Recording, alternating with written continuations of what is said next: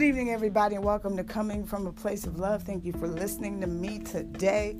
I appreciate each and every one of you. Today, we're talking about disrespect. And I just got disrespected a few minutes ago, and it was very, very hard to go through it, but it's also something that is necessary.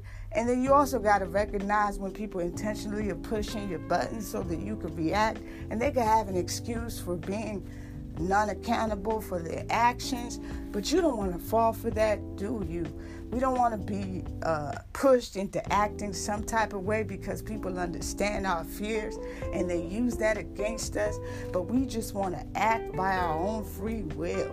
So we have to thank God for those who test us and push us to the limit, because sure enough, they don't know what their limits is, so they're trying to test our limits. So being strong and coming from a place of love is also doing what appeals to you and what is right from your heart, not from your bitterness or from the pain or the hurt, but what is right from your heart.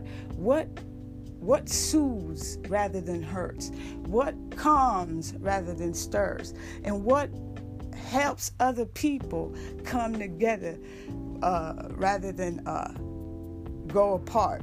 You know, it's very easy sometimes, especially if you're unhappy in your present relationship, or if you're with somebody who does not believe in God, or if you're with somebody who lacks the creative direction in life to go somewhere, and then all of a sudden they hate you because you have that creative direction.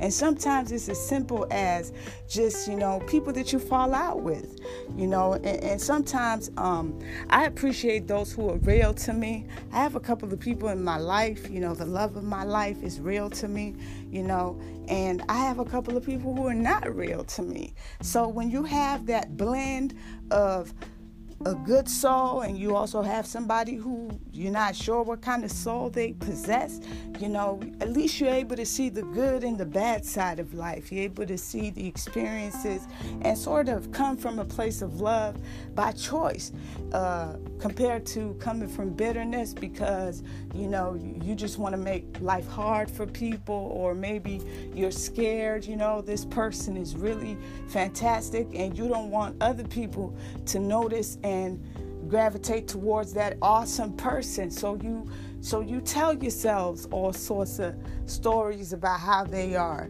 You call them names and you make up stuff about them. You tell people this person is this, and you give them labels.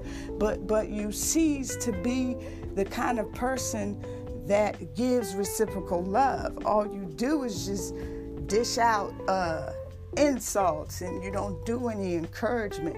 But yet you're the first person that will complain if you're treated unfairly. And you're the first person who will talk about your struggles, but not the struggles of other people. So I think that coming from a place of love, we have to be very careful the way that we disrespect each other and how we let people push our buttons. Tonight I was able to see the particular button that was being pushed, and I fell for it at first, but then I caught it, and I caught wind of it, because it always happens, especially when people cannot understand the special person that you are and how deep and magnetic your love is. So what they're trying to do is change your outlook of love. If you're a loving person and an open person, they will try to turn you into a bitter person and reclusive person. But you cannot allow that to happen. You have to resist that kind of bitter love, and you have to go towards the love that provides, the love that is always by your side. And let the bitterness go.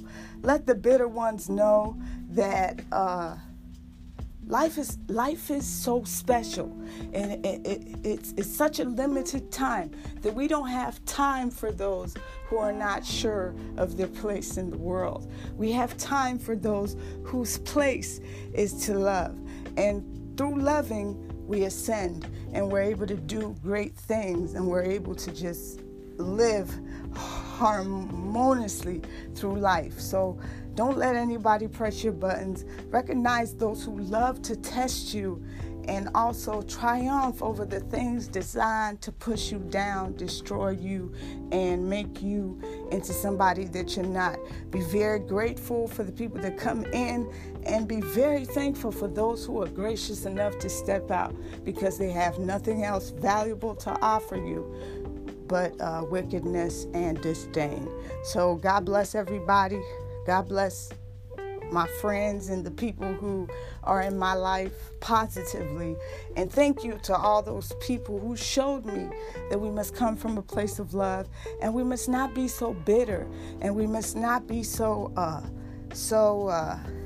closed off to the world that you forget, why you formed key friendships and partnerships, because oftentimes we don't form it for our own selves.